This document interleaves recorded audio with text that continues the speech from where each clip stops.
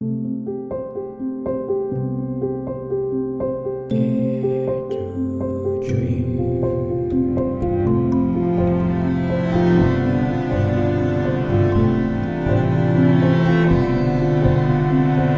to Dream with Debbi Dachinger. And we are live. Welcome to Dare to Dream. This is Debbi Dachinger. It is such a pleasure to be here. I don't know, at the beginning here, it just reminds me, I've been doing this for 15 and 3/4 years. It'll be 16 years in June. And how lucky I feel, really fortunate to be on this journey. When I started out, this actually was how I came out of the spiritual closet, was this show. And I started out talking about creating dreams because at that time in my life, it was a huge awakening. Oh, you can actually think of something you desire and want to create out in the world, and that there are actually steps you can do it. And I started living a way bigger life than I had previously. And I got so excited. I wanted to share it with people. And there's a big story about even how I got here from being an actress and a singer. But the point is, I arrived here. I know the universe meant me to be here. And it started out just as creating dreams. But as I went on and I started to notice the guests I had, it was in a radio station in Hollywood to start with. And I started to realize, that those were interesting people, but the people who were metaphysical or who channeled or had some kind of inherent deep wisdom, they were changing my life. This became my masterclass. And thank you to all of you, because as I shifted, you came with me. That's not always true. A lot of people out in the world have to rebrand themselves. And I questioned often, am I still Dare to Dream? How does that work? But I would follow energy because it's the one thing I knew how to do. And my curiosity was the most important thing because I wanted to show up for the best conversation that excited me. And so I shifted deeply into spirituality, and I came out of the spiritual closet and I realized, this is the journey. This is the greatest value in my life. And then at some point, I became abundantly aware that all that stuff about ETs and UFOs actually exist. That it wasn't just some people I interviewed now and then who were famous and kind of interesting, but I didn't really believe. But I had a huge turn, a huge awakening when I said, this is truth. And again, I questioned, Dare to Dream. Is that the right name for the show? Should I rebrand? Because now I'm following this path and adding it. It's so important to me. Faeries, all of this conversation, I believe I've experienced. Now I've experienced. And you all came. You shifted with me. Nobody questioned, nobody stopped. In fact, more joined.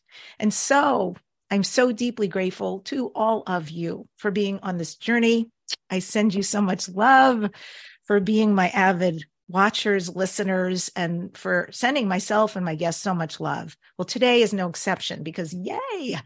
Today I've got Nora Herold here, and she channels a multitude of high vibe beings such as the Pleiadian Collective, Yeshua, Calliandra, Enara, the Lyrans and Lemurians, the Faeries, and the Angelics. And let me tell you, a lot of those words are very powerful for me. So I'm very grateful that we are here and doing this show today. This show is sponsored by Dr. Dane here and Access Consciousness. And if you want to do energy work with them or become a facilitator, go to drdanehere.com, HEER, or accessconsciousness.com and join them there.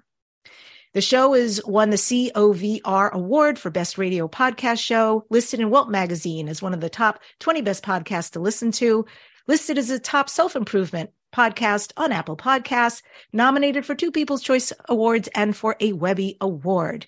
And I do media visibility work out into the world. And thank you, folks. It's so cool to meet some of you who join me and work with me. I'm a book writing coach. I show you how to write a page turner and a highly engaging book in a world where you want to stand out from the rest of the books being published.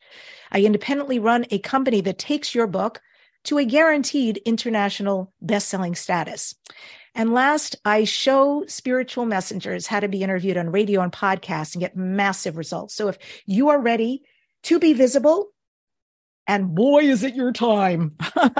Noticing everything going on in the world. If you are here to herald this new time, join me. I'm happy to show you how to do it. And I'm happy to give you a free gift to do it. Go to debbidachinger.com/gift and get your templates and videos so I can show you how. It's DEBBIDACHINGER.com/gift.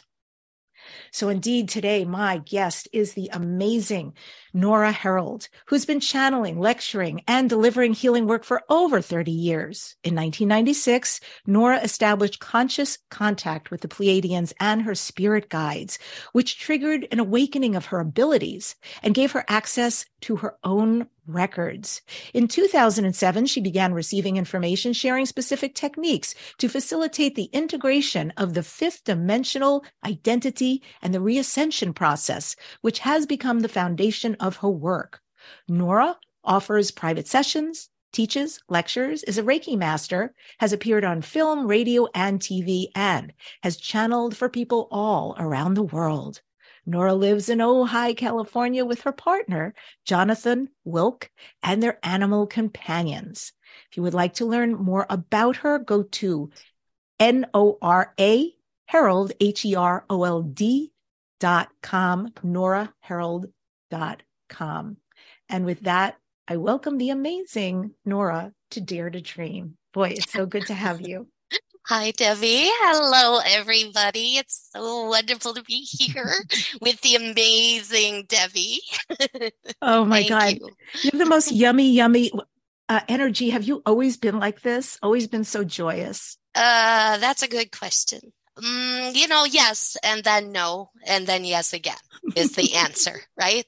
Yes, came out this way, and then life, and then found it again. Yes. And I think it's the channeling and specifically, I think the work with the fairies that really emboldens my joy and helps me transmit it. Oh, how cool. I didn't expect you to say that, but it makes so much sense because of their energy. Their luminescent energy. Have you been seeing and experiencing your whole life these different realms? So yes and no, and then again, yes, right? So it goes with the joy. When I was up until about the age of 10, I would say 8 to 10, somewhere in that window, I was very much a seeker as a little girl. Do you remember the show In Search of? Yes. Yeah. So me and my dad would watch that every week, and I was so into it, right? I was like, at 8 years old, I was like, yeah, aliens are real and fairies are real, right? I just felt that so strongly. And then divorce and trauma and right. So I just didn't have the bandwidth then to be in that space. I was very focused on survival and my emotional reality.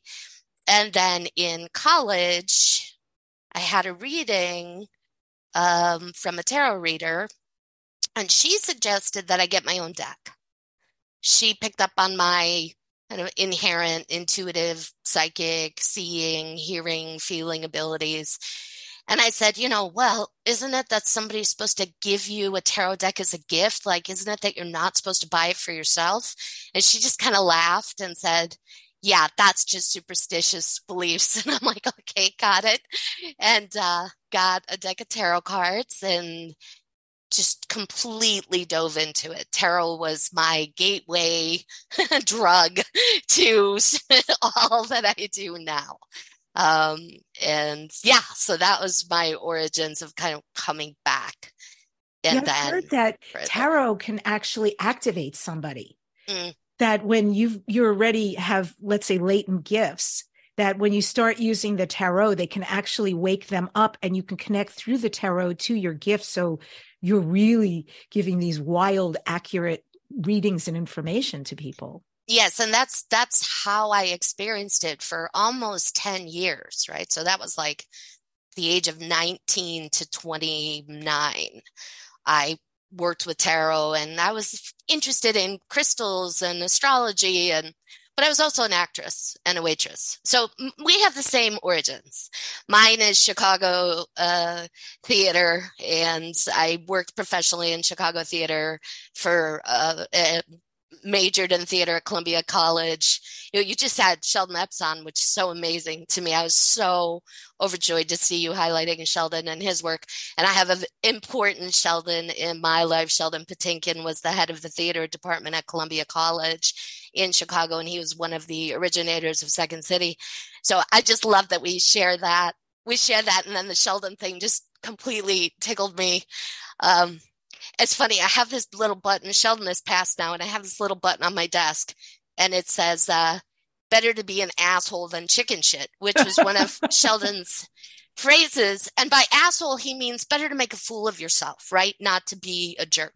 By asshole, he means better to risk it than to be afraid to risk. And so much of that was given to me in college, that support to try to go farther.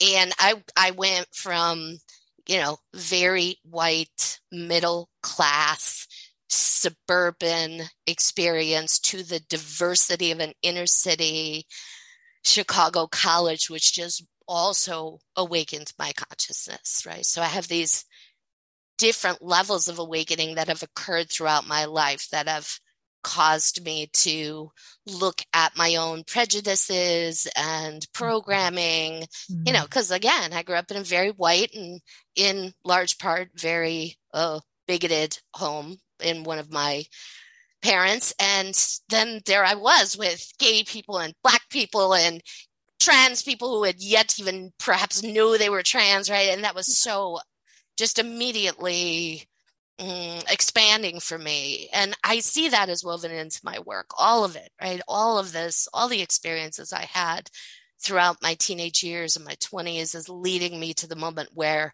then I established conscious connection with my spirit guide, Mirando. And that happened when I was 29. What is that relationship like? Mirando. It's funny because I don't really work with Mirando much any longer. He was like, he's laughing now to hear me say that, right? He's like, I work with you. Yeah, exactly. I mean, and I know that's true, but in public facing work, Mirando is not, I've channeled him maybe once or twice publicly. Mirando is my support staff. That's very personal energy for me. In my first meeting with Mirando, I was hanging out with a friend. We were reading each other's tarot cards, and she told me about someone she just met who channels. And I said, what is that, talking to dead people? Because that was my understanding. And she said, well, you could do that when you channel, but she channels her spirit guides. And when my friend Amy said spirit guides, it something clicked inside of me. It was this, I had been seeking for a long time. So tarot was fulfilling pieces of it, but it wasn't the whole thing. And I knew that. So she and I then said, okay, let's try it. Let's try to connect and see what happens. So, we're like hanging out in her apartment, midnight, just playing. It was very playful. And we both just quieted ourselves. And there was nobody present to tell me I couldn't do it. There was nobody there to say it was hard. There was nobody there in any way making it difficult for me or creating any kind of obstacle. And it was the connection was almost immediate. Like as soon as Amy said to me, spirit guide, I went, oh yeah, that's right. I know they're with me. And it was like going back to childhood then. I know fairies are real. I know guides are real. I know it from a very claircognizant place inside of me, a level of certainty. And I felt this energy connect with me. He felt male to me. I knew his name, started with an M. I I don't really see, I'm not very clairvoyant, but I had a sense of his light as this brilliant yellow, kind of yellowish light. But what I felt was this unconditional love that was unlike anything I had ever experienced as Nora before. I had never been loved like that before, because we can't, as humans, love in the way they love us. It's a different relationship. As humans, we are complicated by our stuff, right? Mm. With them, there's no stuff. Mm-hmm. There's just enduring love and support. Mm. And it was a life-altering experience for me. I walked into my friend's apartment, one version of myself, and I left at 4 a.m, completely altered. Began immediately having past life memories, remembered how to run energy through my body to facilitate healing for those around me. I was getting constant information, feedback about everyone I was interacting with while waiting tables, right?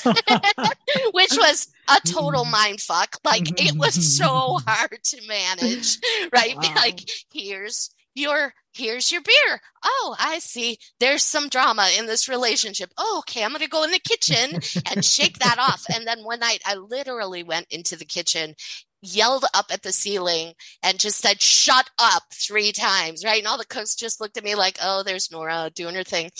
And I heard very clearly, we are always transmitting. It is up to you whether or not to listen. That's a big job. That's a tall order. And I know many gifted people who have said, I can't even go to Hollywood Bowl, if you know what that is, because there's thousands, tens of thousands of seats. And with every person comes their own entourage of past lives and entities attached to them and ghosts and et cetera. And they're overwhelmed with the information. So have you learned to modulate all of that? Yeah, it was pretty quick. And I have pretty strong boundaries, and things only slip through on a need to know basis. That's the way great. I like to frame it, right?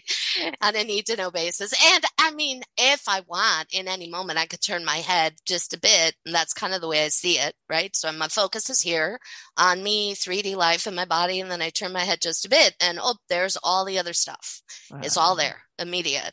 So I've just learned where to place my focus. And this only gets louder if I'm not focusing on it, if something needs to come into my awareness. Beautiful.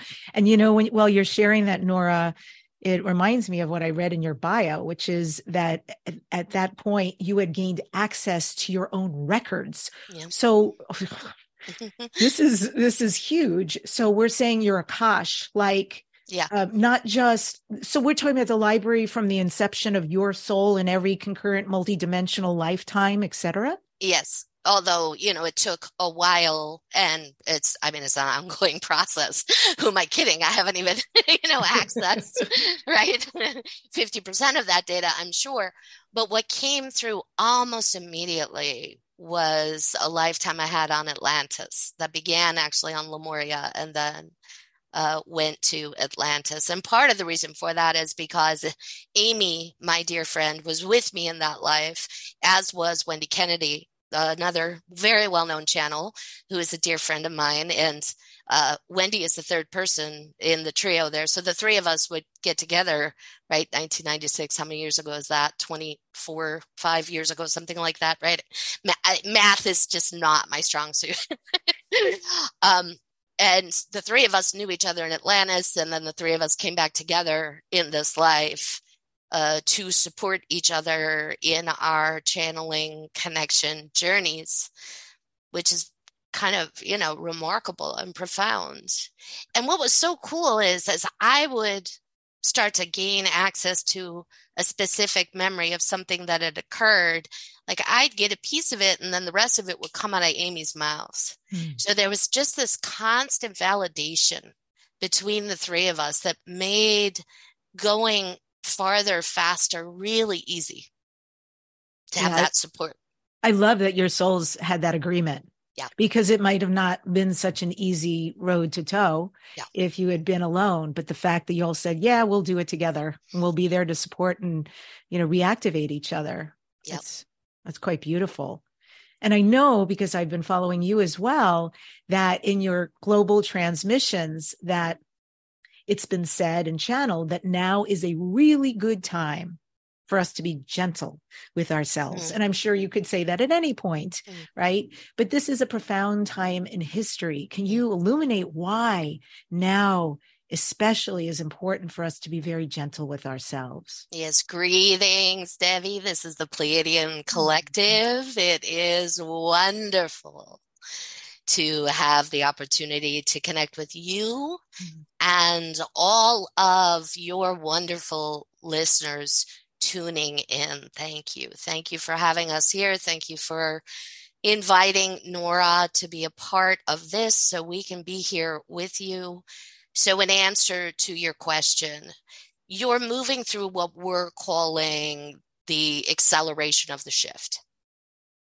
So as things are accelerating and becoming more intense, it's in some ways becoming more challenging to be here. And if you move too quickly and are too hard or harsh with yourself right now, you're going to miss the opportunity to heal that which is coming up for healing. And this is a big period of healing for you all. Part of what you came in to do in this life is a piece of integration and reascension. So let us talk about that for a minute, kind of our story, what our story is about integration and reascension, because there are a lot of stories out there. And from our perspective, there's not any one story that tells the whole story, right? There's not any be all and end all story. You've tried that on your world with the Bible, right? And it hasn't really worked. So you all, well, many of you know, okay, that's a story. We give a story. So we don't want to create dogma in your reality. There's too much of it already. We want you to take what resonates for you and leave what does not. So the story we tell, and you could also call this mythology or metaphor. It doesn't really matter. Again, it's what works for you. The story we tell is that on the winter solstice of 2012, the old way of being on planet Earth ended and a new way began. And the new way is a gateway into the integration of the fifth dimensional consciousness or your higher self, and we use those terms interchangeably, into the density of your physical bodies, specifically from the heart chakra on down to the root. So prior to the winter solstice of 2012, a lot of you had integrated that fifth dimensional consciousness into your upper chakra system, right? So you can see that on your world, just this expansion, especially as you hit the year 2000, this expansion of ideas around spirituality and metaphysics and channeling and, right, all of it became suddenly much more popular, much more talked about. But there was not a real ability yet to live it in a very grounded and real way. This is the change that occurred on the winter solstice of 2012, the initiation into living from your fifth dimensional consciousness. And truly right now, it's a blending of the third and the fifth dimensional consciousnesses, because you don't want to dissolve your ego. Your ego is who you are. It's your person. It's you as a human. Your egos are beautiful. They're magnificent, right? The ego often gets a bad rap in the New Age community, and we don't have that take on it. We think your egos are wonderful. They're part of the reason of coming to planet Earth. So what you're doing now is you're allowing that fifth dimensional energy to begin to make its way down into your lower chakra system. And to be able to do that, that means you have to heal the shit that's getting in the way. Because if you have untransmuted trauma sitting in the lower chakra system, and you all do, that's by and large where you carry it, because the lower chakra system connects you more directly to the earthly experience. The upper chakra system connects you more directly to the out there experience. So if you're trying to bypass it, if you're trying to love and light it to death without actually diving in to your shadow, feeling what there is to be felt and accepting and unconditionally loving yourself more, you're going to continue to have obstacles in the integration process. And this is what being gentle is about. Being gentle from our perspective is being able to say, wow, I was a huge asshole just now. And I can claim that and own that and recognize that I operated in this way because my fear got activated based on earlier trauma in this life. And I hold that fear in my second chakra. So in this moment, I'm going to breathe some love into my body, accept myself exactly as I am without judgment, and then offer that love, that unconditional love to any version of me in any moment of time and space that needs it in any lifetime. Because the healing is not just about this lifetime experience. It's about many lifetimes experiences. Powerful, so powerful. And sometimes, and obviously the shadow takes many forms, and it's, like you said, owning where we're irresponsible and maybe off track, misaligned, and to right the ship. There's also the trauma that creates a victimhood. And in victimhood, I think it can be really hard to clean up, because you're cleaning up old trauma, right? Where the inception of what happened, where the beliefs and the experience that gets replicated began. And then what's happening currently under that paradigm that people want so desperately to break free of and say, I don't want to do this in my life anymore. I don't want this experience anymore. Yes. Can you address that? Yes, this is the Pleiadians here. Part of the thing that we see that really facilitates healing the aspects of you that feel victimized is allowing yourself to fully embrace the truth that you were victimized in those earlier moments, to not bypass that truth. And that's a little contrary sometimes to the belief system right now.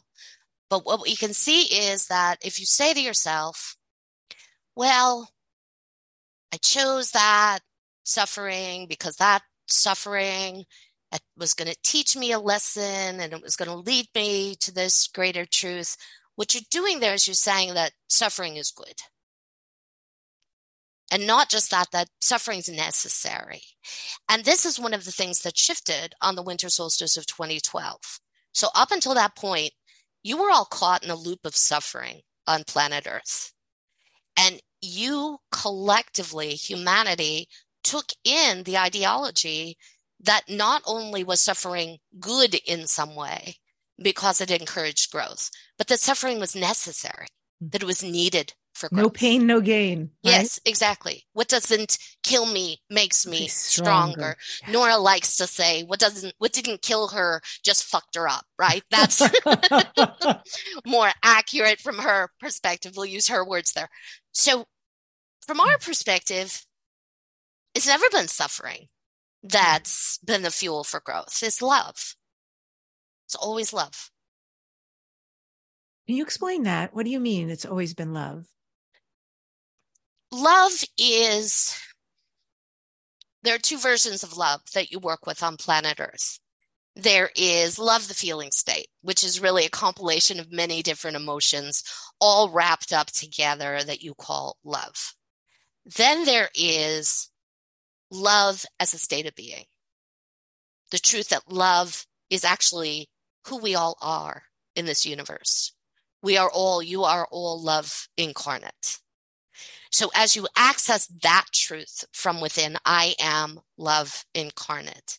And that's a truth that the higher self / fifth dimensional consciousness holds at all times. The higher self never wavers off of that point. The higher self always knows that they are love incarnate. So as you integrate that truth more deeply into your third dimensional structures, then you become outwardly more loving. This is Nora, I'll speak personally about it, right? So I experienced a lot of childhood abuse.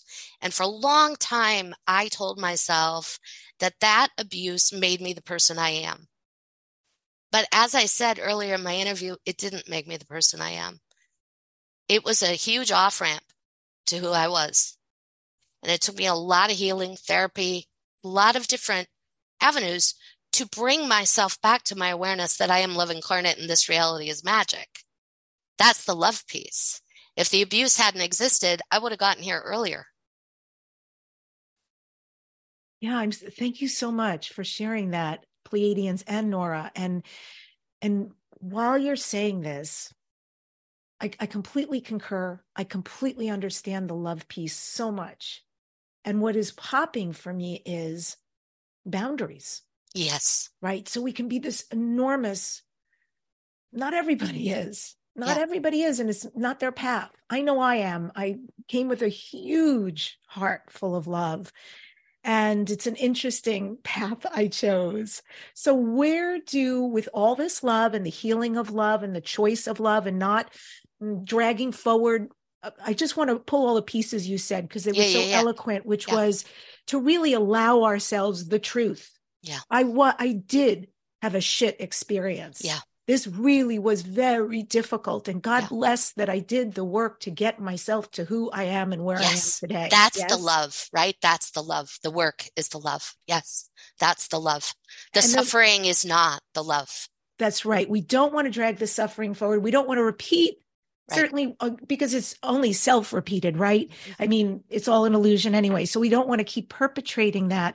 So with these are beings of love, and many in the spiritual tribe truly are beautiful creatures. Where do boundaries come in? So it's not just an open bleeding heart, but it's being loved, but also that there are boundaries and protection. Yes, this is a Pleiadian. So anger is the gateway to boundaries. Anger is the emotion you all gave yourselves on planet Earth so you could recognize when it is either your boundaries are being violated or are about to be violated. Activate your will and take yourself to safety or create a safe container. Boundaries are essential. Anger is essential. And it gets such a bad rap on your world because anger and rage are confused. Rage is a byproduct of unhealed trauma. Rage is that out of control, horrible feeling that when it's coming out of you, there's that voice back there saying, stop, and you can't because your trauma is just bleeding through and screaming out of you.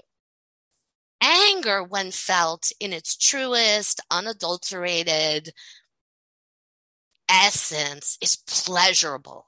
It's a flash of light through the body that allows you to say no, and no means no, right? That's it. And that's love. That in and of itself is love, setting that kind of boundary. I love that so much. Thank you. I know, Pleiadians, that some of what you facilitate, I find it really fascinating. The deactivation of implants, we're talking about trauma right now, and the activation of creator abilities.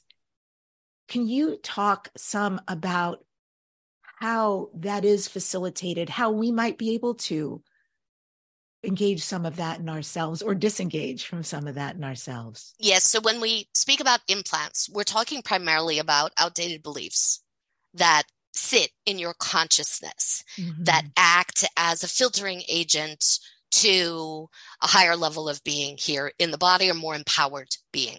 Let's say more empowered, right? Because higher level of being might sound so superior, and that's a problem from our perspective. So more empowered, right? More grounded and empowered in the body. So if your implant tells you, oh, well, it's not appropriate for me to be having telepathic communication with beings who sit in another dimension, that's going to be problematic if you're wanting to establish those kinds of contacts and connections. And when you all incarnated, you all came in with a series of implants installed that allowed you to exist in the reality you were incarnating into at the point of entry. So for those who incarnated 50, 60, 70 years ago, they have a lot more implants than those who incarnated 20, 30, 10 years ago, right? Because the game has continued to change. And as the collective consciousness expands and shifts, then what is permissible and what is not expands and shifts as you inhabit the body. So for those of you who came in some time ago, let's say, right? To deactivate an implant, here's how you'll notice it's existing. You'll feel it in your third chakra, because the third chakra is directly connected to the mental body, and the implants always have a mental piece to them. They have a thought form connected to them. So what'll happen is you'll start to head down a path, and then you'll feel that anxiety in your third chakra. And that's an outdated implant firing off. So in that moment, what you can do is you can inhale some golden light into your heart and your crown. Exhale and flush your system with golden light, with the intention to deactivate that implant. And again, the integration of the higher self into the lower chakra system also facilitates just automatically the deactivation of these implants, because the 5D consciousness doesn't have any of the obstacles. And the implants are necessary, right? They help you navigate time as linear and your physical reality as solid, matter as solid. So you can't deactivate all of them, of course, or you wouldn't be able to exist here on planet Earth in the 3D. You would be done with the game. Mm-hmm. Oh my gosh, that was so beautiful. I love that. And that's very simple to do in real time. And how interesting that people beyond their 20s right now came in with so many more implants, a little bit more work to do. Yeah, I know. And this is Nora, I notice it when I'm in private session. For me, I noticed there was a huge differentiation. This is something I noticed maybe about 10 years ago between anyone who came in prior to 1960 and anyone who came in after 1960. So there was a big shift that occurred there. In that feels to me like a similar gateway to the gateway we moved through on the winter solstice of 2012. So I came in 1967. So and John, my partner, came in 1960. So sometimes I can see that difference. Like when we're having heated conversations about things, I'm like, why don't you just get this, right? Like, yes. But he's on the cusp of having more implants and less implants. Yes. And, he is a Reiki master. He channels. He's a full partner in my work. So he's, his consciousness is very expanded. He's been wonderful for me, actually, in so many ways, in support, but also in helping me access my anger. He was very good at that coming into the relationship in a way that I was not. I was raised Catholic in a very repressed household. He's Jewish, where there was just a lot of expression. Right? Yes. Totally. So yeah, he was really good for me with that anger piece. And I remember the first time we had a 6 months and we had this just big fight. Right. I threw my car keys, which was something like I would never do. And afterwards, we were sitting on the couch with each other, eating ice cream, right, having fun. And I was like, oh, holy shit. Like, you can have a fight and then still be with the person. They still love you. Where the anger didn't cancel out the love. God, that is so important, by the way. That's something I observe a lot, because I think we want a healthy relationship to start with, right? We don't want a lot of wounds playing out in people and triggering and re-triggering that's not being resolved. So let me say that as a pre-caveat. Correct. But that said, I've always observed that in a relationship, one of the most important things exactly is that you can love, you can fight, but it's the crossroads and it's where you make the choice, right? And if you choose, well, we're fighting, I'm totally out, this is unacceptable. Well, good luck. You have nowhere to go. You're never going to be in a long-term relationship, right? John and I have been together 24 years. If he and I spent 24 years together and never fought, we would be insane. Right? Because that energy has to go somewhere. And yeah, your partner is going to trigger you. It's just part of this reality. And healing, I've noticed for myself, like things will trigger me and then I'll work through them and, okay, You can say that idiotic fucking thing to me and it doesn't bother me anymore or whatever, right? The trigger isn't there. And then a few years pass and then, oh, that trigger is up again. This is the Pleiadians here. And that's because as you are continually accelerating through your shift in consciousness now, as you up level to a higher vibratory state, anything that you cleared on lower vibrational levels, they come up again on the next level for clearing.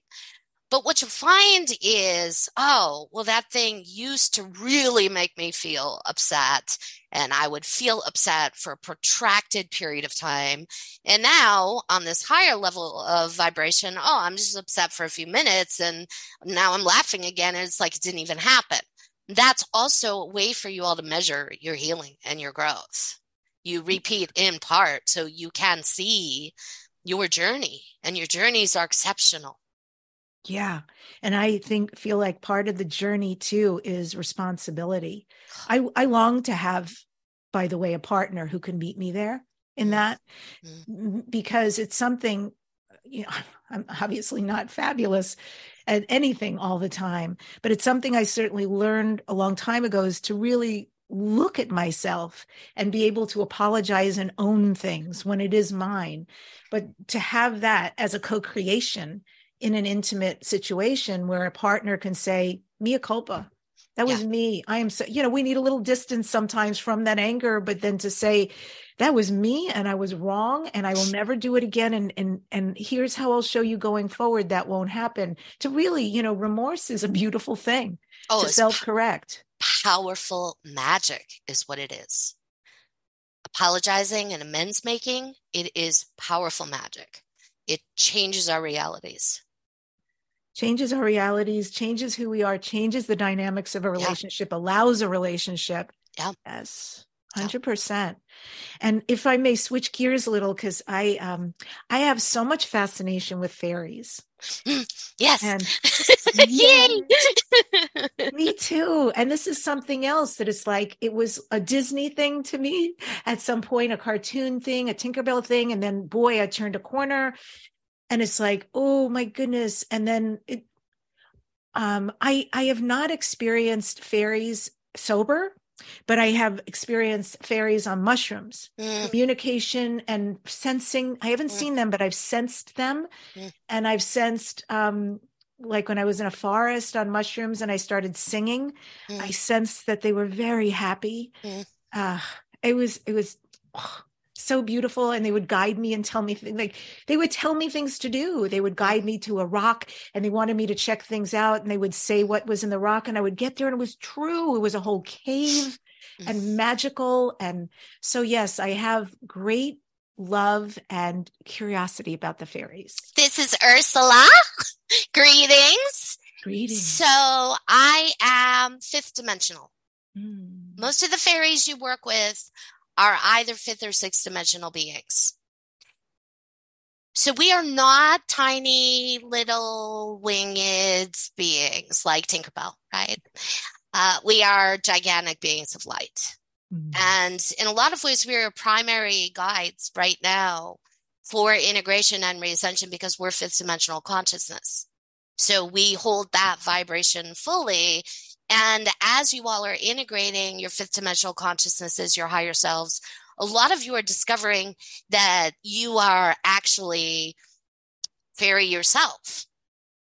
So perhaps you might define yourself as a piece of your consciousness is fairy, or maybe even more feels like fairy. And you can kind of notice as you look at other humans, it's getting easier and easier to tell who the full fairies are and who the full ETs are and who the full dragons are and who the full gnomes are, et cetera, et cetera. And when we use the term the fairies, capital T, capital F, we are describing a realm that encompasses the gnomes, the elves, the brownies, the pixies, the dragons, the unicorns, on, as well as what you might define as the classic fairy.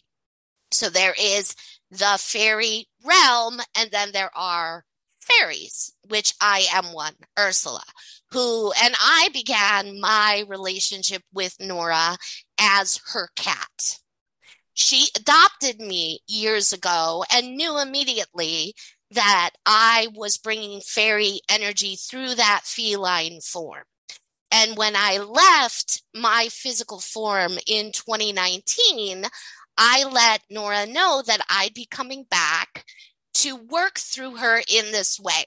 To which I said, this is Nora, no, hell no, sorry, right? Like, I'm not channeling my freaking cat, no. And yet, I had a group transmission shortly after. Her name was the Smurf in 3D life. Her name was Ursula, but it was too formal for her, so we nicknamed her the Smurf. When we adopted her, her name was Ursula. And she let me know that she'd be coming through, and I was already channeling Calliandra and Alderon, other fairy beings. So, I said, no, I won't be doing that. And then a few days later, I opened my mouth to channel in a group session, and she came right through, and it just felt, of course, perfect. And even as I said, no, I'm not going to be the crazy cat lady channeling her dead cat, right? Even in fairy form, even as I said, no, I knew it was going to happen. I knew there was no stopping it. Yes. So she just brings, such joy and love. And when the Smurf died, we brought her body back to the house so the dogs could say goodbye, which I find very important for animals when they lose a sibling, to really let them understand that a death has happened, just like with humans. It's so important, right, to have that point of contact and understand it and embrace it. And they all visited with her, each one of the dogs, and that, then we buried her outside. And then John and I took a nap, and the entire house was filled with the sound of her purring. It was the most healing, magical, right? I have these rare things that occur. I think this is true for all of us. They're pretty few and far between, because if there were too many of them, it would distract us from having our 3D life. But there are these moments when those veils really vanish between realms and dimensions, and the bigger magic comes through. And that was one of those moments, to hear the house filled in an auditory way. This was not like my mind's eye. John and I both heard her purring loudly throughout the house. We had an experience once when we lived in Encinitas. We were struggling in Encinitas. It was not working for us living there, although living at the beach was amazing. It was fantastic, right? I'm seeing dolphins from my deck. It was amazing, but financially it was terrible. It was terrible for us for many reasons. So there was one night when we were really stressed out about it, and we were sitting on our deck. We had two cats then, Isabella and the Smurf, and we looked up in the sky, and there were gigantic cloud replications of our cats, down to every whisker, every piece of hair.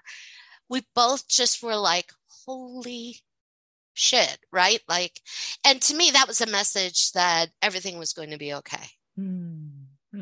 I actually said to John, I asked John, like, what the hell does this mean? And he said, everything's going to be okay. And we moved to Ojai not long after that, which has been wonderful for us. Powerful. And how do we know? There was so many things that I had questions that popped as you were sharing all that. First, how do we know if we have fairy? How do we know? We're available to all of you, right? So any one of you can have relationships with us. Our recommendation is that's twofold. Find us in nature. So as you have done yourself, Debbie, that's an excellent place to connect. We're just more readily available there. And if you'd like us to be in your home spaces, throw open your front door, stand at your doorway, and invite us in. We appreciate a formal invitation to come and occupy your space with you. And would we open the door and formally invite The The fairies? fairies. Yeah, the fairies. This is Nora. And whichever fairies are connected to you, they will be the ones who appear. I'm so curious because I have heard that you have to be a little careful, that some fairies are very mischievous and some don't like certain things you might do. Is there a cautionary tale here? Do we need to be careful at all, or I just think put out the honey? yeah, that's super, that to me, that feels like superstition. Now, I also think that this is a part of the shift that we're going through. That may have been more true 100 years ago, 200 years ago, right? When our relationship with the fairy energy was different on this world. Our relationship has changed. The winter solstice of 2012 really changed this. Okay, that's super helpful. And then how can we work with the fairies, or how do we invite them? Like, what kind of things can we do with them, or would we ask them We love to for? be involved in your creative projects. So invite us in when you're expressing yourself creatively or working on something creatively. It can be as simple as cooking, right? Or as expanded as putting a book out there or something bigger in that way. We love to be involved. We love to be involved in healing processes. We love play and music and magic. Invite us into your spell work. We will sit with you as you do magic, and anything and everything can be a spell. You don't have to follow a formalized Wiccan practice or magical practice. Of course you can. We're not dissing them in any way, but we want you all to feel free to say, if I create this intention and hold this vibration of joy in my body and light a candle, that's a spell. Cool. I love that so much. I've actually become very fascinated with magic this year for the first, or maybe the last 6 months. I love the idea of magic, but I mean the idea of performing magic, not as in a show, but as in, a creation. And so, and the only thing I've known to do is to Google it, right? Something I want to create, Google it and see what kind of spell is out there and then play around with it. I find it mind-blowing, the potency. Yes, absolutely. I've got really into magic again. So it was something I'd been into and then kind of left behind during the pandemic. My excitement about magic got activated again, and I've done some workshops and channeling on spell work and magic and the simplicity of using. This is the Pleiadians here. You asked about being a creator being earlier, and we just want to touch on a couple of things here in response. Number one, as creator beings, you are responsible for what you are bringing to the situation, relationship, project at hand, right? You cannot 100% create everything because you're always in collaboration with other energy and other beings. So it's, I as a creator being am responsible for my piece of this bigger thing, whatever it is.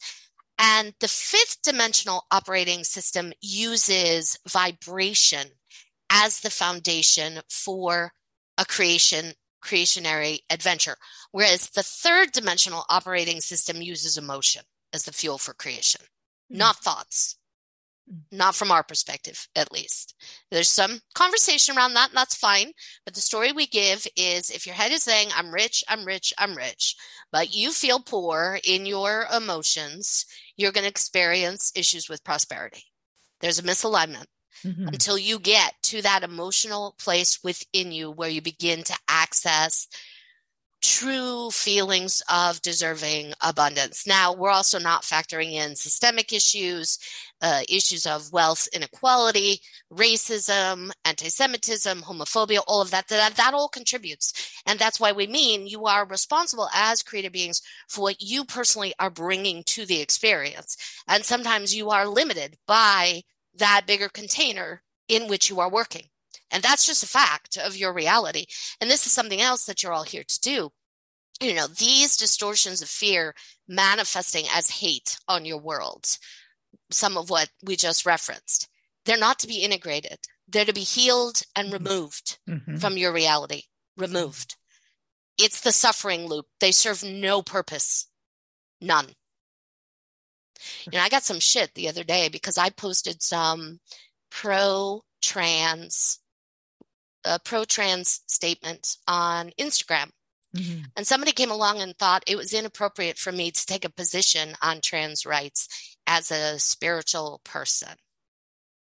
Like that is just profoundly mind-boggling to me, right? That anyone would have a problem with me or anyone in support of trans rights, gay rights, being anti-racist, meeting anti-Semitism head on, recognizing it, calling it out, removing it.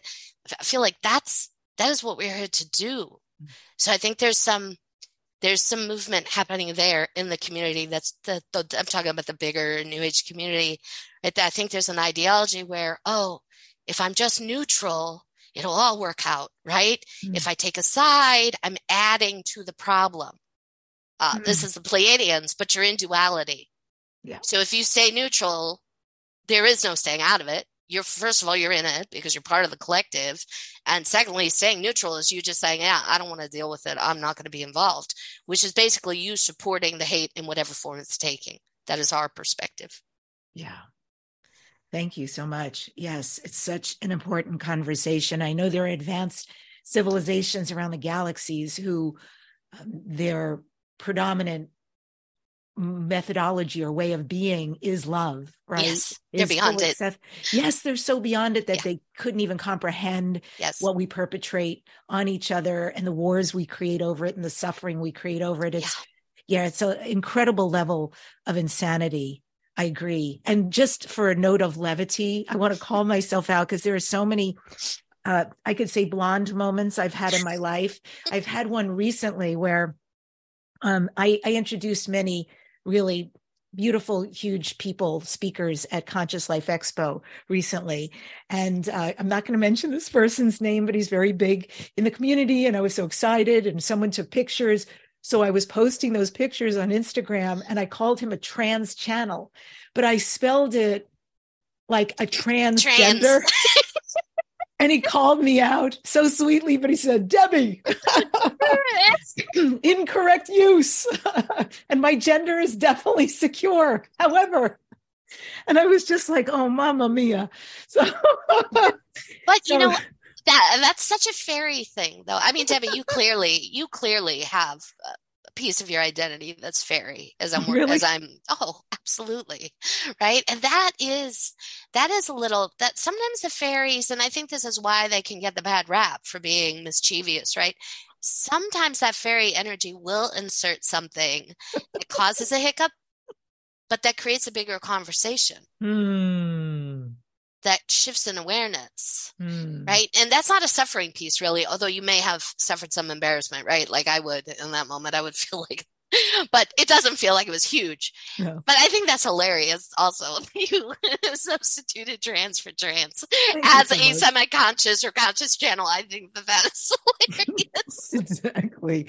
Yeah, he was very good-natured about it. And I did a total homage to him and a correction, a little edit there. But yeah.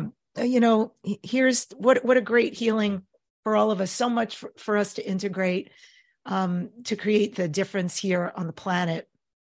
And I'm grateful this conversation's taking so many really great turns that I'm getting a lot out of. I know the other things that just so hungry. This is like a buffet for me to talk to you. So first, Yeshua.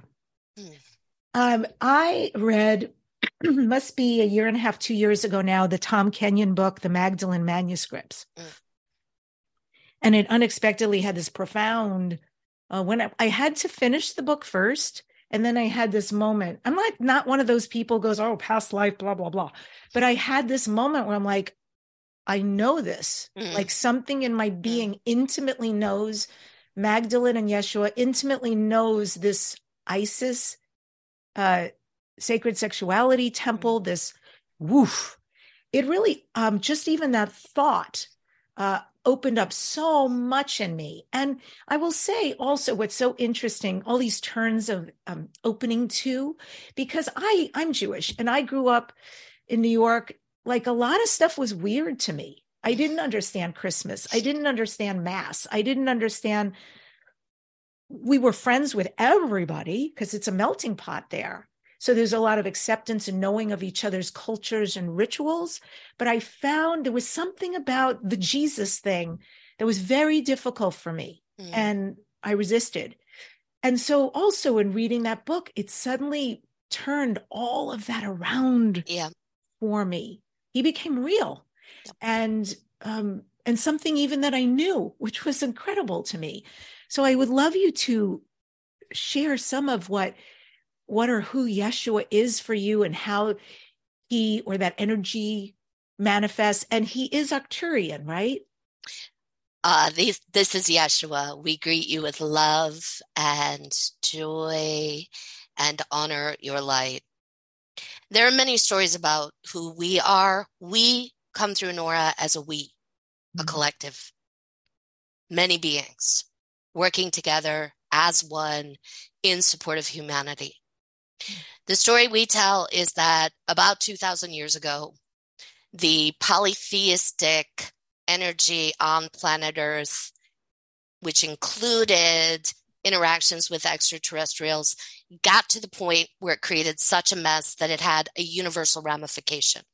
At that point, the Yeshua Collective came together and came to Earth to remove the polytheistic way of being and the power and control that was happening, and put you all back into the understanding that there is one God. God is source energy. You are all source. So there were many of us who came during that period of time. The story of Jesus told in the Bible, that may have been about one person.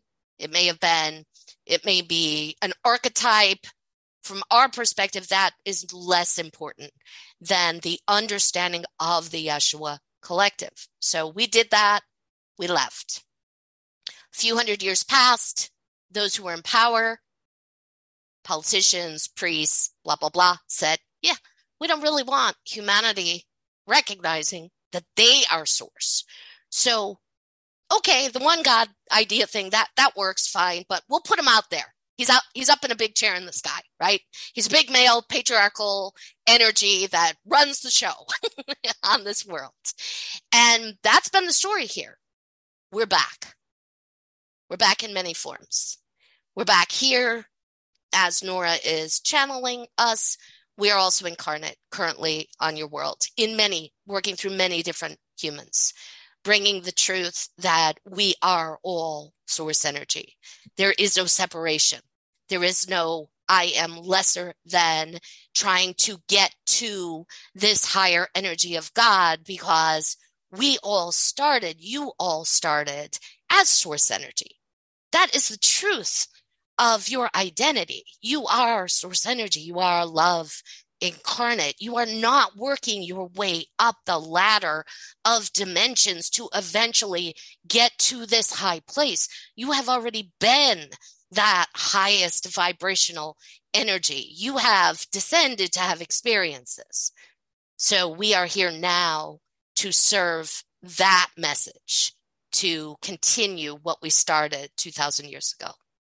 What can we be doing right now, Yeshua? You know, you have a bird's eye view and an understanding of the matrix of all that's happening. It is a very interesting time to be alive. It's really busy. There's a lot of shifts in people's lives on a lot of levels. What can we do to stay centered, to stay grounded, to live the best life? And I don't mean this in a very, airy, I don't mean this pedestrian. I really mean this for those of us on the path who may be having a little bit of a tough time and really want to show up for the best possible days, contributing, but also, our experience. What do you see and know, and how can you guide us? Yes. So first, remember that you are valuable because you exist.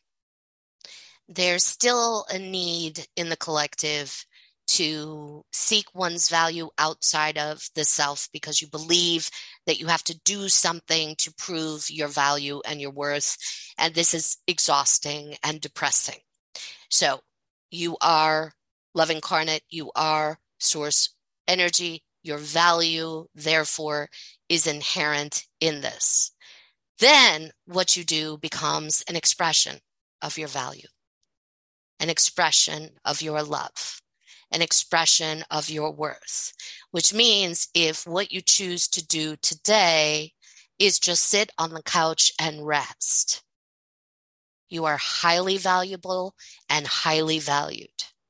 This is that, again, taking us back to that encouragement around being gentle with the self. Two, the most important thing you will ever bring to this reality is your own personal experience. So the work is in first the self, and then your relationships with others, your interactions, your willingness to be available, and your ability to remember that vulnerability is not a weakness, but a strength. None of you have been victimized because you were vulnerable. You were victimized because you were in the presence of a predator. I'm going to let that land. Thank you. I received that. The other thing, this is Nora, is I find for myself is it can be really easy to get distracted by all these big stories about what's happening, right? That kind of take you up and out. And if you notice that happening, that what you're tuning into has gotten you really ungrounded and even disoriented, take a breath, get back into your body, do something really physical and grounding and fun. Yes, this is Ursula. Do not discount fun. The more joy you put into the field, the more joyful this reality becomes. End of story. Oh my gosh. Thank you so much, Ursula, because, I notice there's so much available today, and I'd love to get your take, Yeshua's take, anyone's take that, okay, there's plant medicine, right? There's ayahuasca, there's yahe, there's wachuma, there's mushrooms, there's workshops, there's sound baths, there's, traveling and doing these ancient visits, there's, electronic music, there's so much. Is there a modality that is wonderful to pursue, or is it really all about just coming back to self? It's not.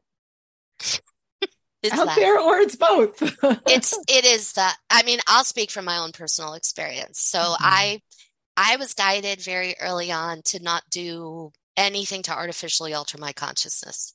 It was almost immediate upon my beginnings of channeling. And I hadn't up till that point done anything other than smoke pot every once in a while, right? College. So I have found that that's what works for me. I see those using plant medicine, and I see people who are really helped by it. And then I see people who start to form dependency on it and tell themselves a story that the only reason they had the experience they had is because they were using ayahuasca or mushrooms or whatever it is. No, you had the experience because you had that experience. That's yours. That's your creation, right? So then the ayahuasca or the mushrooms or whatever is a permission slip. Sure. But too much use of that permission slip can then create dependency and then actually become disempowering within the self. Yes, this is the Pleiadians. So part of the integration of the higher self or the fifth dimensional consciousness is being able to access all of these abilities from within your own body, because that's what the fifth dimensional consciousness holds. So you don't need an assist. Yeah, it makes so much sense to me. And I feel like once you have an experience on a cellular level, you can never unexperience it. True. Yeah. So sort of like that time I mentioned on mushrooms with the Faeries, also something musically happened to me I'd never experienced before, where I was energetically in the matrix of music, and I could see music as it was happening and playing, and I could see where it was going, and I knew where to insert myself vocally. It was amazing to experience. And so I think at first it was like, oh, you got to take mushrooms again to get there. And I realized, no, we went there. Exactly. And so we have this now inside of ourselves as a reference point. Yes. And the mushrooms didn't really give it to you. You gave it to you. The mushrooms were just a permission slip for your mental body to deactivate the implant that was disallowing you from accessing that multidimensional experience in the first place. Oh, I like that explanation so much. Yes. Hallelujah. Hallelujah. Do Lyrans. I think I'm so from there. Anyway, to the planet. Well, that's fascinating because they have a very strong relationship with the fairies, the Lyrans. Didn't know that. That's so interesting. Lions and fairies. Yes. This goes back to a galactic history piece that I started channeling about maybe a decade ago or so, about the first Earth, which is a planet that existed outside of Orion's belt that was inhabited by fairies, physically incarnate fairies who had access to fifth dimensional technology, full access to their 5D technology in a civilization called Lemuria. So there's, there are two stories about Lemuria, right? That there was a Lemuria off Earth, and then Lemuria was on this planet. And none of those ever fully resonated with me. And what I finally got as I began to access the story was, Lemuria started on another planet and then was brought to this planet. So the fairies, the Orion Wars started, the Lyrans were part of that, the Pleiadians, the Sirians, the Arcturus. It was like the worst. It was like Star Wars, right? Out there. And the fairies didn't want any part of it. The Lemurians on the first Earth were like, yeah, no thanks. We're not interested in that. So they created a cloaking technology that made the planet invisible. A few hundred years passed. Everyone forgot that planet even existed. The war continued. It was like 1,000 years war. The Lyrans, there was a Lyran starship that, as I'm telling this story, I need to say, right, maybe this is mythology. Maybe this is metaphor. Maybe it happened. Maybe it didn't. Doesn't really matter. The story has meaning. A Lyran spaceship, badly damaged, entered the atmosphere of the first Earth, and the fairies, the Lemurians, made a decision to let that ship land. The Lyrans and the fairies, Lemurians, then began a relationship with one another. They just fell in love with each other. The Lyrans being these highly advanced technological and intellectual beings who were connected to their emotions. So they're not like the Zeta Reticula that have had disconnected their emotions. They're very emotional, but intellect was prioritized.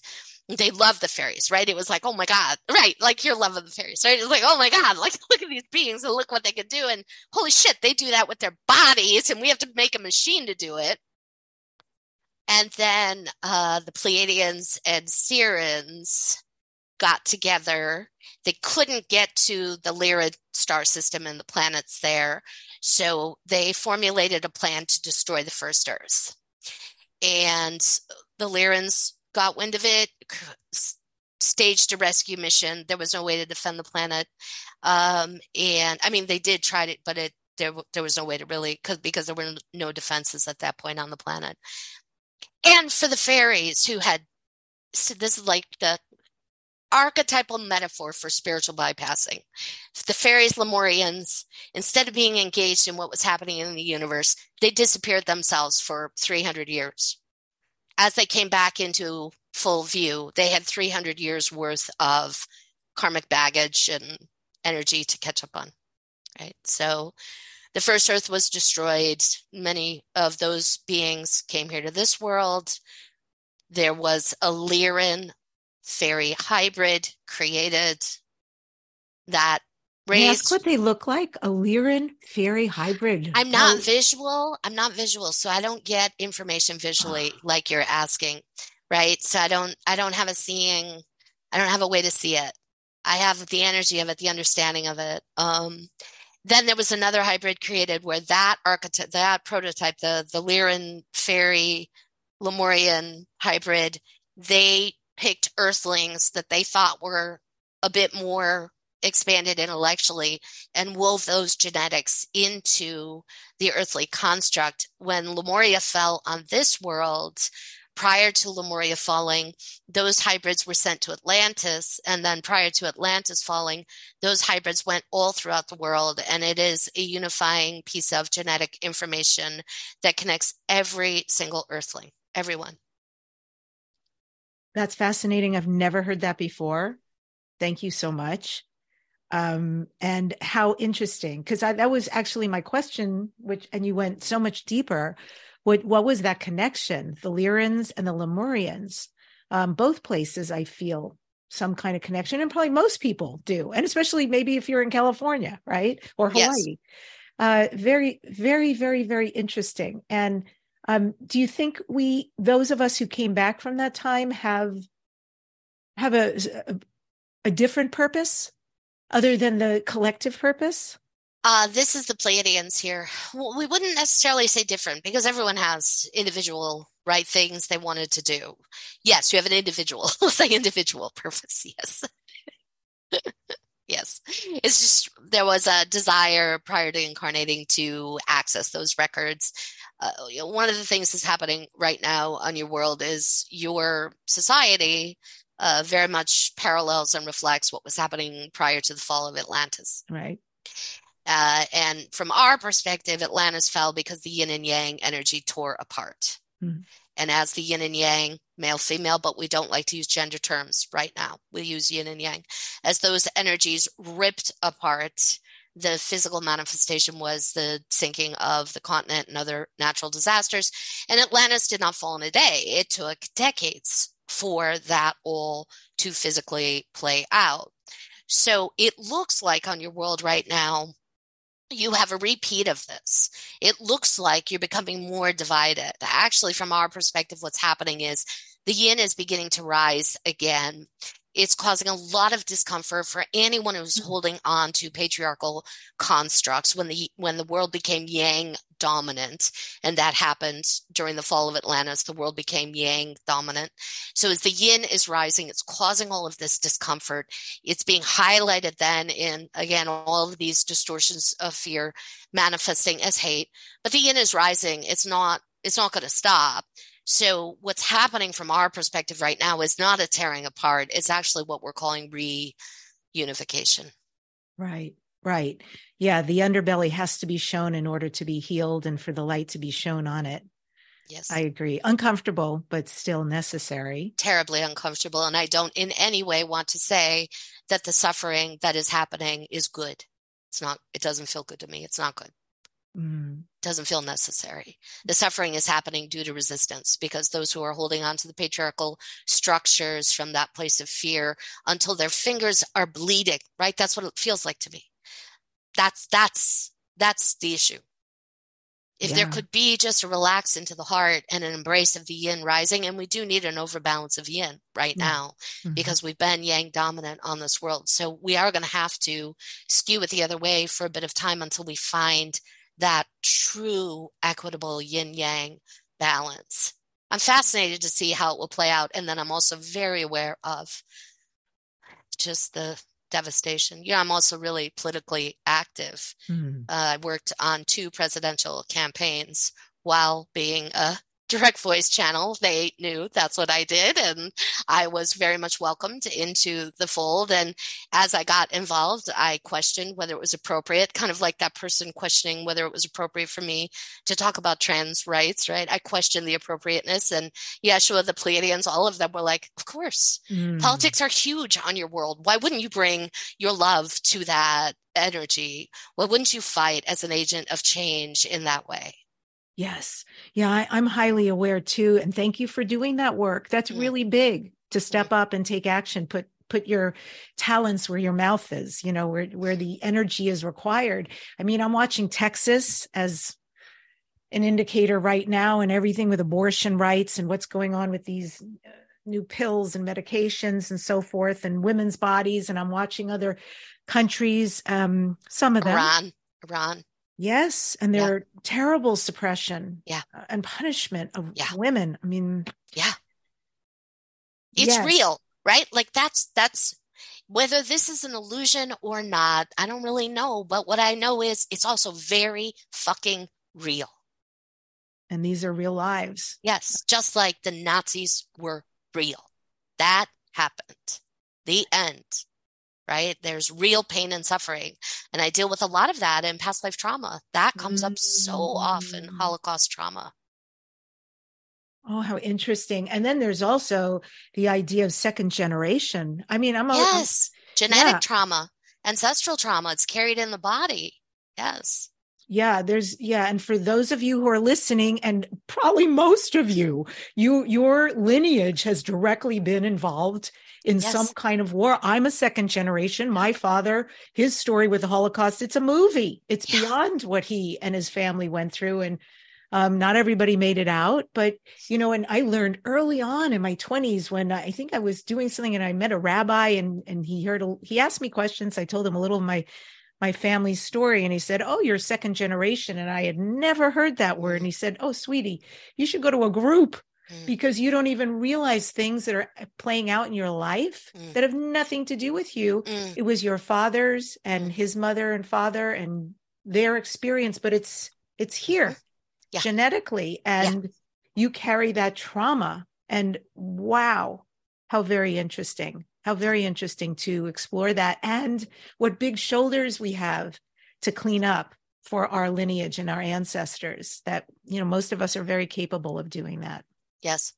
My first past life memory was being in the Warsaw Ghetto. I was 8 years old when I had the memory. I didn't know what the hell I was remembering. Came in a dream, but it was very clear that as I got older and learned about the Holocaust, that is what I had been remembering. Wow. And how did you work with that? Because that's pretty big.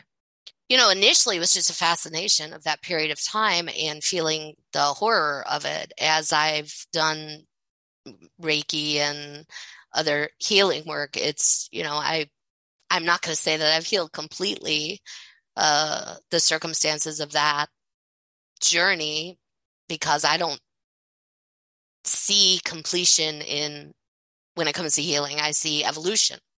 But my perspective is that we're always healing. We're on the spectrum of healing. That's brought me such relief, to be honest, Debbie.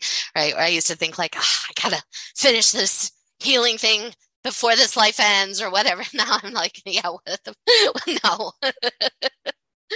Right. So when it comes up for me, I recognize, that's what's coming up for me right now. Right. Like when I hear Holocaust deniers, my rage gets immediately activated. Immediately. And that's that unhealed trauma, right? And the rage then, that just the inability to actually see what has happened on the ground on this world, to want to bypass that in some way. Amazing. The last group I'm interested in is the Angelics. And I don't know if that for you includes the Elohim at all, because I've a lot of fascination with the Elohim. I don't use that term, so I'm going to say no, but I've definitely met others who have strong, when I talk about the angelics, it's typically usually the Archangel Michael. He's my bae. He's your boo. He's my bae. Yeah. He's my spiritual boo. Yeah, John and I have, my husband and I, he's actually not my husband. I call him my husband because after 24 years together, there's not really another word that describes it, right? But we're not legally married because we're also Aquarians. So we like to eschew any traditional way of being, he and I. So we are, right, partners. He and I both like, the thing we love, like Michael to me is just this big, powerful, loving presence that both encourages the speaking of truth, but sometimes the darkest, hardest truths. So he's very much a facilitator when I'm doing one-on-one work, in shadow work, whether I'm channeling him or not, right? And I don't often direct voice channel Michael. I did a lot more of channeling of Michael years and years ago. Now I'm primarily the Pleiadians, Yeshua, and Ursula. Those are like my big three, and that's kind of what I'm known for. But Michael's always there. But John and I also have this joke about Michael that anything that happens on this world that we don't like is his fault for some reason. And that's like, we do feel like that's probably an inside joke that we just have with that, that group of beings. This is the Pleiadians here, but there's a question you have about angelics. So from our perspective, there's an angelic realm that is present on every dimension. So one of the reasons why angelics were the first, kind of really the first to be really accepted on planet Earth, you see it in all of your religious texts, is because they are present with you in the third dimension. They just don't take physical form. Well, they can take physical form. They can, and they do at times. Yes, I once had an angel help me out at the side of the road. I was driving and I thought, shit, I'm going to get a flat tire. And about 1 minute later, I got a flat tire and I pulled over and I put my head down. And before I even put my head up, a guy had pulled over. He got out. He fixed he changed my tire. I went to get some money for him just to thank him. He was gone. Like, I didn't even see his car. It was gone. So I know that angelics can, and that is because they are able to inhabit every single dimension. And I can't say more than that because I'm asking this question right now and I can't get the answer, right? So there's still things that, like, my mental body, as much as I've taken in, it just can't comprehend. What I'm trying to ask right now is, are there beings who are always only angelic? The Pleiadians are like, no, you know that. You know the answer to that question is no. But there are beings. So when you first choose to incarnate, when you go up and reintegrate with the Oversoul, you can come back in angelic form. I do know and have worked with a lot of humans who carry a lot of angelic energy with them. That to me feels like it's in their records where they have they've incarnated in angelic form many, many times. Those who have that really strong angelic energy, from my experience, are typically super sensitive, really empathic, very much perfectionists, and have a really hard time being human. Ooh. That can be a byproduct of bringing that angelic energy through the physical body. That's a fascinating answer. Yeah, for sure. Okay. Yeah, the question I had, well, I don't know if it's a question, but when you said Archangel Michael he speaks the truth, I had such a pain, like immediately right here in my head. It was fascinating. I don't know what that is, but it was like that expression, and I don't understand what it means, but I know it felt really powerful to hear you say that is I don't know, a job of his, a mission of his way of being. Yeah. What does that mean exactly? The truth. This is the Pleiadians, like, no bullshit, just very clear. Right? For you, what you experienced there may have been a deactivation of an outdated implant about your belief system around angelics, and kind of embracing a bigger understanding of the angelic energy and the force it can take. One of the other things Michael does is that energy is very much in support of children and children who need protection.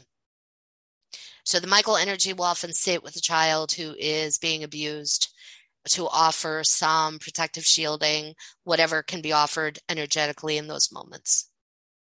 Oh, we need a lot of Michael. Yes, and that goes hand in hand with the truth speaking.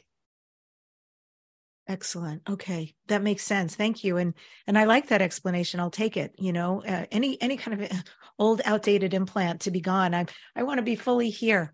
I want to, operate more like the 20-year-olds who and less, who have come in with so much less encumbered, right? To really fly and be the rainbow, indigo, gorgeous beings. They really are equipped. I'm impressed. I know people who are older love to say, oh, the younger generation, when I was a kid, all that stuff. And I've never felt like that. I actually look at them like, oh, if I could do it again and be your age, obviously with what I know, but also with these, yes, the challenges, but there's amazing opportunities now and ways that they be with each other, of acceptance in an expression that I didn't have growing up. And and opportunities. I think it's beautiful. Completely agreed.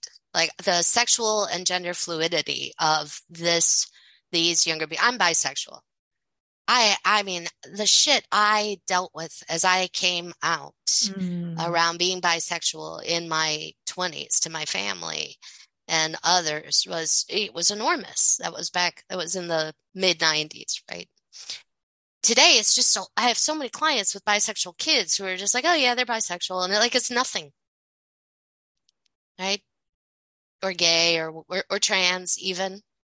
Yeah, exactly. I have a family member who came out young, and so I'm just trying to protect everybody, but one of the family members was saying to his sister, something about it to open up that conversation. She's a big, like, whatever. Yeah. He's that, whatever. He's this, he's whatever. And it's like, yes, Yes. and I'm sure you can relate, having grown up in theater.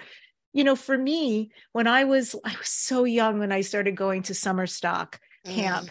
And so I don't know, I was nothing years old, maybe 8 years old, 10 years old at a summer stock, 12, I don't know. But I fell in love with the dance teacher. And somebody said, oh, cutie, you can't love him like that because he's in love with a male piano player. And he was a male too. And I'm like, oh. And so for me, it was just like, oh, well, bummer for me.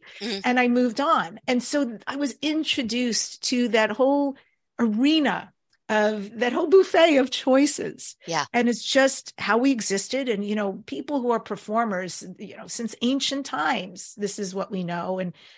And I also want to say the word ancient comes out of me. This has been going on since ad infinitum. Yeah. Hello. Choices. This is nothing new. Yeah, I know the culture wars. Give me a freaking break. I hate when that term is used. It means nothing. They're not culture wars happening. They're real. There's real hatred right now being magnified due to unhealed trauma and distortions of fear. That's it. Yeah. And often, I got to tell you, their choices have nothing to do with you and will never interfere with you, will never... I can't say they won't cross paths because maybe you work with them. I mean, this used to happen in an old job I had where, thank God, this company honored everything. And, sometimes we had males come into the female bathroom because XYZ, and it was fascinating. Like, it is. It just is. And then, my God, there's so many bigger things to deal with, right? Yes. Yeah. And so, Nora, what do you do every day to keep yourself grounded, centered, healthy, happy, all of that? Do you have a practice or a ritual? Oh, yeah, no.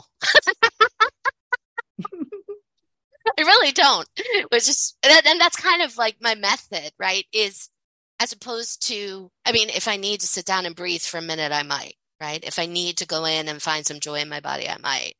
But for me, it's more outwardly expressing my joy and love as often as I can in my life and in the community. I will say that my dogs are a huge help.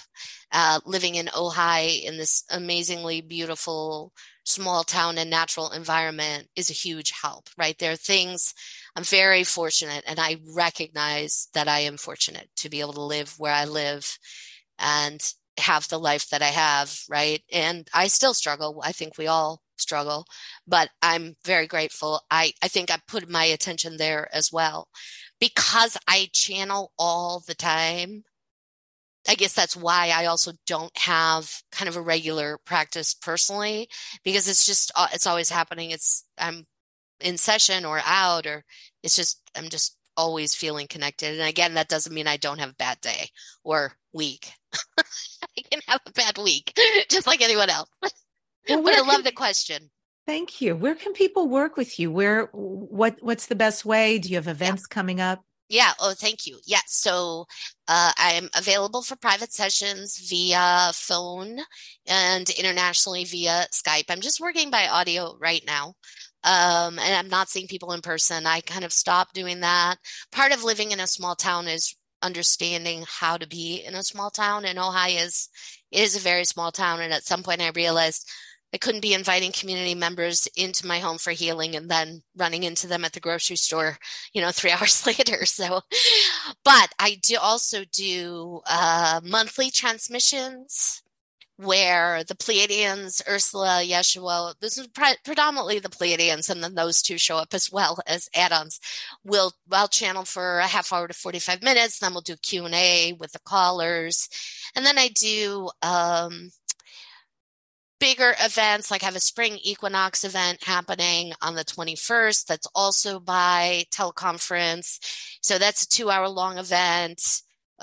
It'll be more dense channeled information, and then Q&A more more topically, I'm teaching Reiki classes via Zoom, and I have a channeling class coming up via Zoom. That's a 3-week class. So John and I teach those classes together, and he's always present. And I'm pointing to him because that's where his room is, his office, his music studio. John is also a composer. So we have the music thing happening here as well, interfacing. The channeling class is really just so much fun. We did 2 rounds over the last 6 months. So this will be our 3rd round of channeling class coming in, open to anybody and everyone who's had experiences or none at all. I've had often people come in saying, I've never, ever experienced contact. And by the end of the end of the first day, there's contact established. And those classes are very small, so I can work one-on-one when needed. Excellent. Also, do you or the Pleiadians activate people to help to facilitate this to happen so they can channel? Yes. Yeah. That's huge. That's a part of the class. It's also part of working with me one-on-one. That energy is just present for that. Yeah. Oh, that's so awesome. I'm curious. So it sounds like the best thing is to sign up on your website to get started, Nora. Thank you. Nora Herold, HEROLD.com. You can sign up there or look at the events specifically and register. Yes. And my dear, my God, I have loved this time with you more than there are words. So I just energetically send that to you for real. This is Dare to Dream. What do you next dare to dream? What are your future desires and creations? Okay, this is very personal for me. Like John and I rent. We'd like to own our own home. So that is a dream. I'm thinking about the world right now. Of course, my dream for the world is that we live in an equitable reality where everyone's basic and primary needs are easily met and more. That's my bigger dream. Okay, I'm going to keep it to that for now. There's something else I'm working on, but I'm not ready to say it out loud. Okay. Well, I support you in all of those, including the unmentioned, but still that is in the inception and the project creation. May I see and be a witness for all of those to come true for you. You are welcome back on the show for sure. And again, folks, NoraHerold.com. And I end today's show with this quote from Leo Buscaglia. Ancient Egyptians believed that upon death, they would be asked 2 questions, and their answers would determine whether they could continue their journey in the afterlife. The first question was, did you bring joy? And the second was, did you find joy? Subscribe to this #1 transformation conversation, the weekly Dare to Dream with Debbi Dachinger. Leave a comment. I read them all, and share this with somebody you know will enjoy listening to this conversation. If you heard us on podcast and you want to see us, go to youtube.com/Debbi Dachinger. And next week on the show, I'm featuring the amazing Alexander Quinn, who works as a spiritual metaphysical coach and is a leading voice in the Starseed community. Alexander is from the UK, huge following. Can't wait to talk to him. Really unique guy, and he will be channeling. Thank you all for joining us today. And truly, truly, I think the overall message that we heard amongst many beautiful takeaways was the joy. Find the joy and be gentle with yourself. Till next time.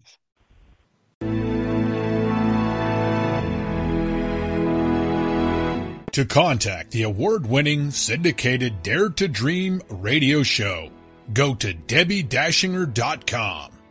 Keep your excellent feedback and comments coming.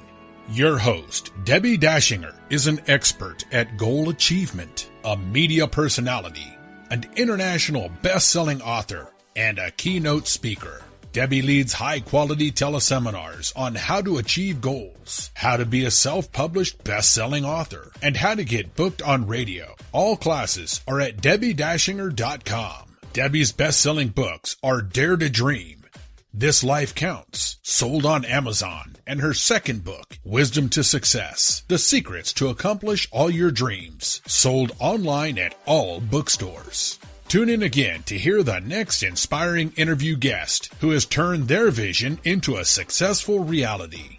Want more support in making your dreams come true? Go to DebbiDachinger.com. That's www.DebbiDachinger.com.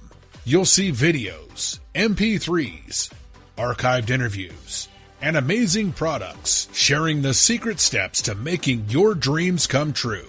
Remember to dream big with every expectation that your dream will become real. Dreams are free, so free your dreams. What do you dare to dream? Here